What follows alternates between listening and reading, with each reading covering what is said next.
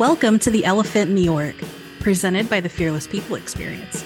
Do you know those things in the workplace that make work suck, but remain unchanged? Well, those are the elephants we're here to talk about. We believe that these topics can and should be addressed with common sense, courage, and compassion. We may not have all the answers, and we're definitely not always going to be right. But we're here to build a better people experience. We gotta start somewhere. Let's go. Hi, welcome back to The Elephant in the Org. My name is Marian Anderson. In today's episode, we're talking about self-care. It was actually a conversation that happened on the fly, but it felt really relevant to a lot of the topics that we've been discussing, and we wanted to put this out as a single episode. We really focus in on burnout, how we can look after ourselves better, and actually identify the elephant that most HR people don't really look after themselves that well, and we need to do better. So join Kasha, Danny, and myself as we get into it. What were you saying, Kasha? What was I saying? I was saying that sometimes I struggle with the concept that taking care of myself isn't being selfish. Selfish when you're doing something for yourself. Yeah. Yeah. I like This taking isn't care a therapy session. I am not a licensed therapist. I just want to throw that out there. Yeah, none of us are, but we're I mean, to be fair, Marian does have the leather couch behind her, so come lie on my couch. I could call Stephanie and get her on the line. She is licensed. I don't know if it's got to break some rules. The Cosmo rules, but yeah, no, it's true though. Like I'm very good at prioritizing everyone else, and not ever feeling like that's a bad thing. Mm-hmm. Whether it's my husband, my friends, my family, like I would 100% drop everything for them. But doing it for me somehow isn't quite the same. Yeah.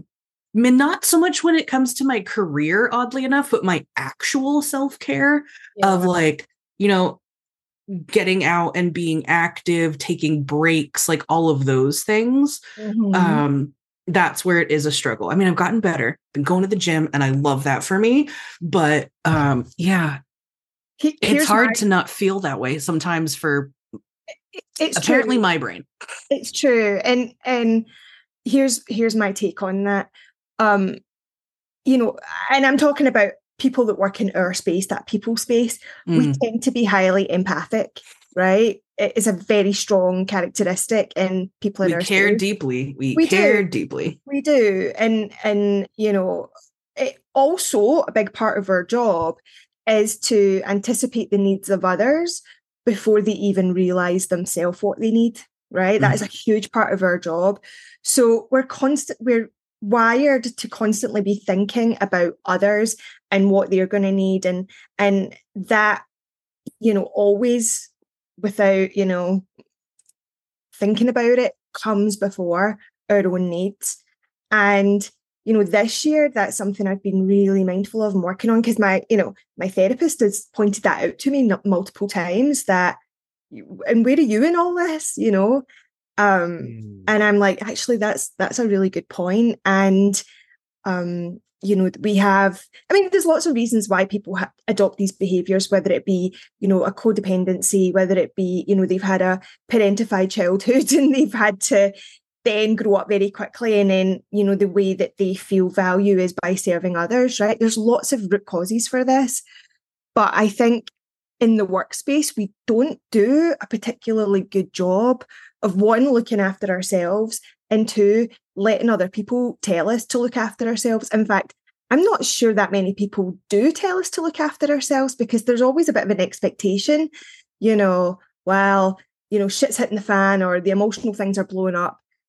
Let's go see someone in people right? And there's that kind of expectation that that will hold everything together.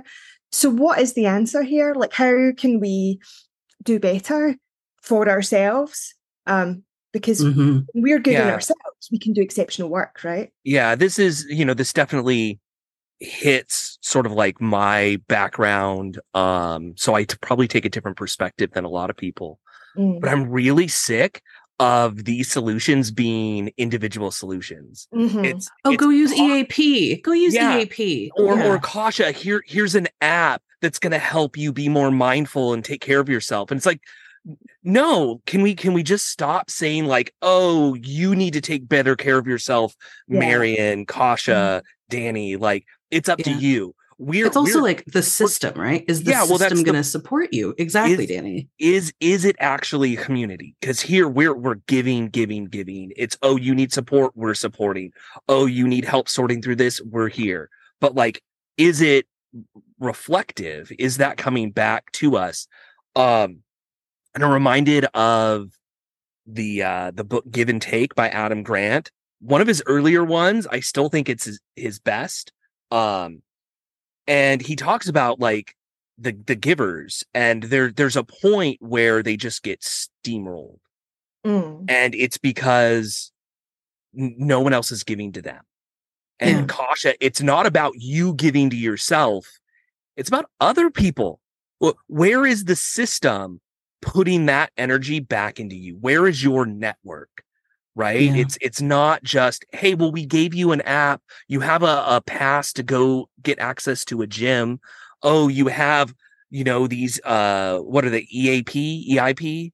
Yeah. Employee assistance programs, right? Yeah. You have this EAP opportunity that you can do, and it's going to cost you very little or free, but it's still on you to do. And it's like, can't we just like support each other better? Like, as a community, there's space for everything. I mean, don't like, I'm gonna stand up for EAP here because it's a really I've used EAP and very, I don't want to say very often, but a few times in my career when it's been very necessary. But I do agree with you, Danny, right? The onus is still on the individual instead of the other way around. And it's hard because like I think for people like ourselves who just naturally hold ourselves responsible and accountable for things, and we own that as opposed to trying to shirk it on someone else. And if anything, like Marion's point earlier, we see ahead of that, so that way it's like, well, if we do this, here's going to be the impact, right? Like, let's avoid this impact and let's do this because we care about everyone. So you're taking kind of that responsibility into yourself before people even realize it's a thing. And you don't always, there are people who know how to ask for help, but the hard part is the person you're asking for help know how to give help, know how to provide that help. Like, and that's a whole other problem, right? Like, because is it the system that's supporting you, or is it like, if Marion were my manager, would Marion know how to support me? Would Marion see the signs to tell me I need to actually take care of myself? She's seeing early signs of burnout, right? I need you to really care for yourself. And not everyone has that level of emotional acuity. And I think the more senior you get, the less support there is, that chief people officer. Unless you have, a really strong ally, maybe in your CEO or, your C-suite, you're alone.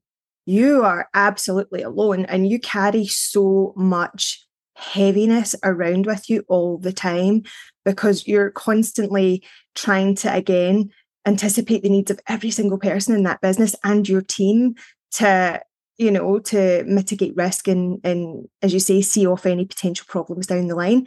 And you can't talk to anyone about it. It's like the confidential of confidentials at that point, because it's also stuff that hasn't come to fruition. So you can't be a soothsayer here either. Let's circle this back in though, that confidentiality, right? I'm not saying break confidentiality, but that position that you're in as you work your way up, because things get really guarded, right? You're not vulnerable. What do you need for this connection? You need trust. What do you need for trust? You need vulnerability, right? It's this self-perpetuating, like you're like building up these scales that make it harder to be supported by others, even to connect that way. It's true. And this is an observation. This is anecdotal. It's certainly not backed by any empirical evidence. But I would say, based on what I've observed, chief people officers who are really good at what they do,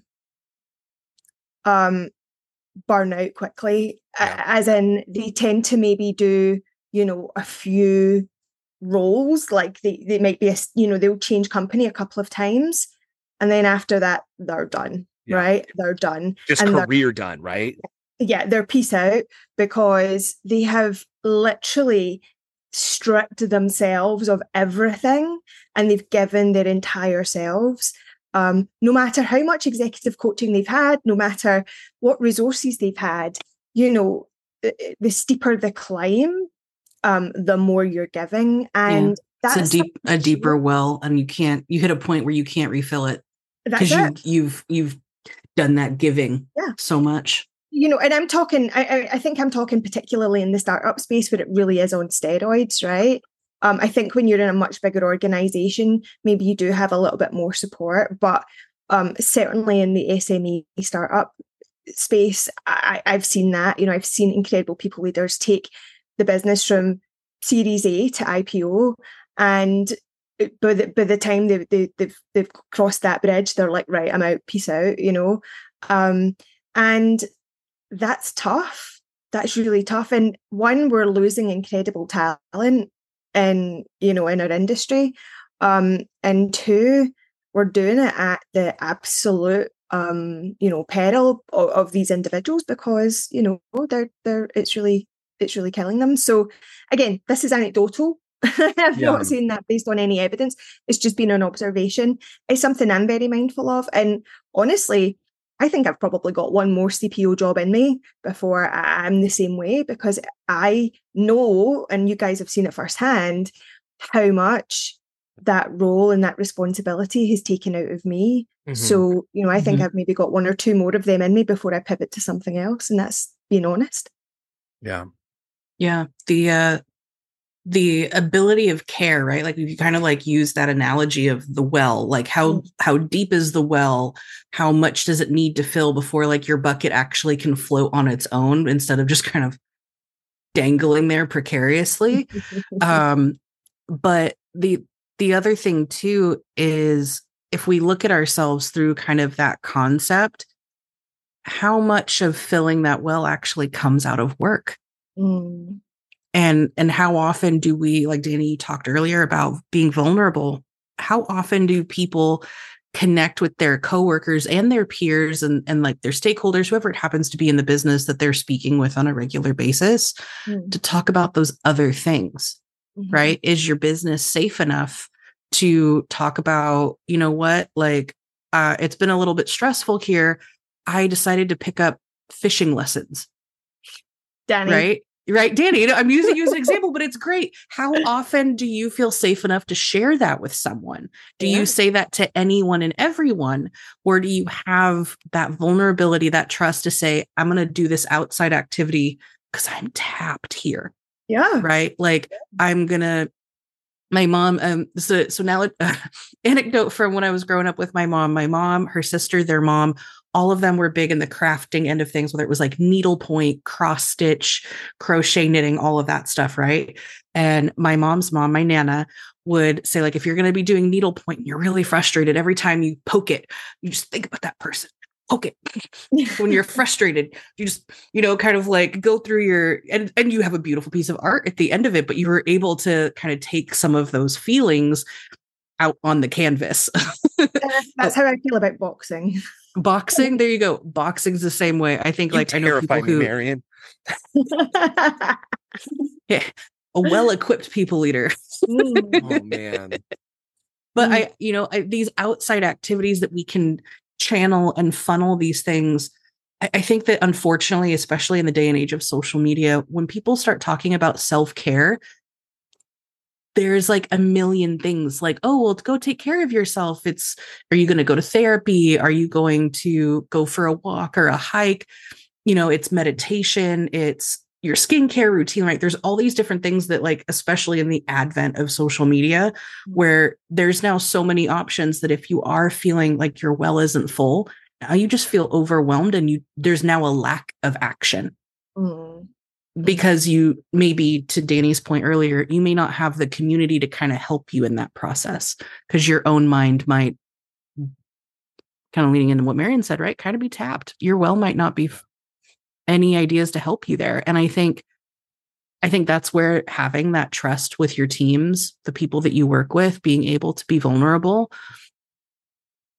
is so impactful, because someone's going to say something that you just couldn't have thought of on your own while your blinders were on at or that just moment. feeling connected. I think that's one of the things, I will always harp on this, is play together. Do something that's just going to be not about producing, that's just going to be about spending time, right? Have recess. Bonding. Right? Go do recess. Go play soccer. Go play Yahtzee. Go do something that just helps you feel connected to people. And I think, Marion, that's where the higher up you get on that people vertical, there's less people to just play with, to connect with, right? Like, they don't have to be therapists. They don't have to be the most emotionally like well-rounded, well-balanced, person.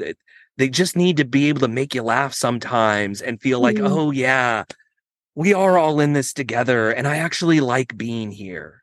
Yeah. And as you go up, Marion, you get isolated because, oh, I can't talk about that, or, oh, I'm really, busy, or, oh, I don't, I'm this person's boss's boss. Like, I'm not just going to sit and chum it up with them. That's actually not even all that appropriate. Right. And it's really hard. And it is, it's so hard. And, I think in C-suites, we do need to do a better job of creating that for ourselves. And it's hard because typically by the time you get to C-suite, you've got the spearheads of very different functions. And with those different functions tend to bring different characteristics and personalities, which is natural, right? If you're a chief financial officer, numbers is your jam. You're probably quite linear. You're probably like, 0-1 type sort of thinking. If you are in marketing, for example, again, you're thinking on a bilateral basis. You've got a heavy amount of creativity, but also commerciality. There's very distinct needs, behaviors, personalities, characteristics in those roles. And I think that can make it even more difficult to find that synergy, because it's one, no one has time. When you're at that level, you're absolutely at the coalface. But two, it can be quite difficult to bring those personalities together. And I think that's where really investing in those type of activities that do bring leaders together, and not necessarily over booze. That's not the solution. Don't get me wrong, right? You appreciate nice dinners, etc., but that's not the solution. But also, I think using more methods and tools to really think about how you curate that team, because not only should that person be exceptional at what the vertical that they're spearheading, but they also have to work laterally. And I think that gets missed a lot.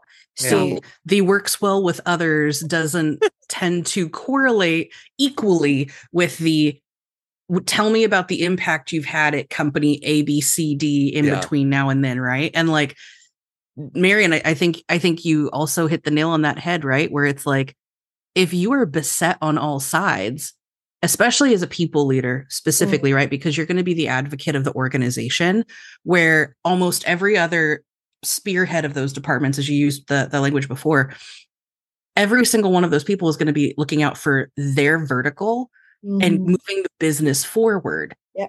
They're looking at moving the business forward. People also looking at moving the business forward, but they're looking at moving the business forward through people, right? Like, and when you're kind of really looking at the departments that truly are looking at the health of the business through numbers, that is their area of expertise. Their area of expertise isn't necessarily, if we push our people so hard, are we going to lose our people? Do we have to push this hard? Do we have the skills in our people, right? Like, if there's this huge initiative, like people always comes back to our people, those other departments, not necessarily. So that working well with others, especially in that space, I think is actually like way more critical than we ever even give conversation to. Because you could be really great as a CMO, as a CFO, a CTO, and you could turn an entire company structure around. But what's your attrition rate going to look like because you didn't factor that into your strategy. Yeah, for sure. Yeah, but they have to play well with others, right? Like they have to be able to do that. They have to, across the vertical, but also like without the people, there is no business. Mm-hmm. Like that's it's well, depending on the size of your business, some businesses just allocate for that, truthfully, right? Like if we look at retail's a great example of that, right? Mm-hmm. Retail's a churn and burn. You've got people who tend to spend a lot of time in retail because they enjoy it. It's a part-time thing for them or whatever the reason is. And you've got a lot of people who start in retail and are like, maybe a year. Yeah. So it means to an end, different strokes, right? Everybody's got things 100%. That fits them and works for them and what have you. Food service is a good example of that too. Oh, yeah. But I think that working well together part, I think if you're in a business where that happens well, you do feel supported. You have that community, even if you obviously can't talk about all of your initiatives, just kind of like close that circle. But like, if you don't have that works well, then I think that's probably where your CPO level burnout really, really like comes to a head. Cause you're just looking around going like, what the? Well, you're extra isolated because you're the only one who's there to Yeah. I mean, the important thing is that certainly for me that you invest time in building a network of other professionals that are in your field and you can rely on each other, and that helps, right? Because we all need someone that we can bounce ideas off and share frustrations and what have you. So certainly for me, having other CPOs that are highly trusted, because let's face it, our job is pure confidentiality. So, when you have that, then that definitely helps. But still, they're not going to understand the nuances of your business. And I think that's where it can be really tough because, apart from maybe your CEO, you don't really have anyone else to talk to. So, rough. We hope you enjoyed this week's episode. If you did, like, subscribe, and share. And if you do want to get in contact with us, you can email us at elephant@thefearlesspx.com. Till next time, bye.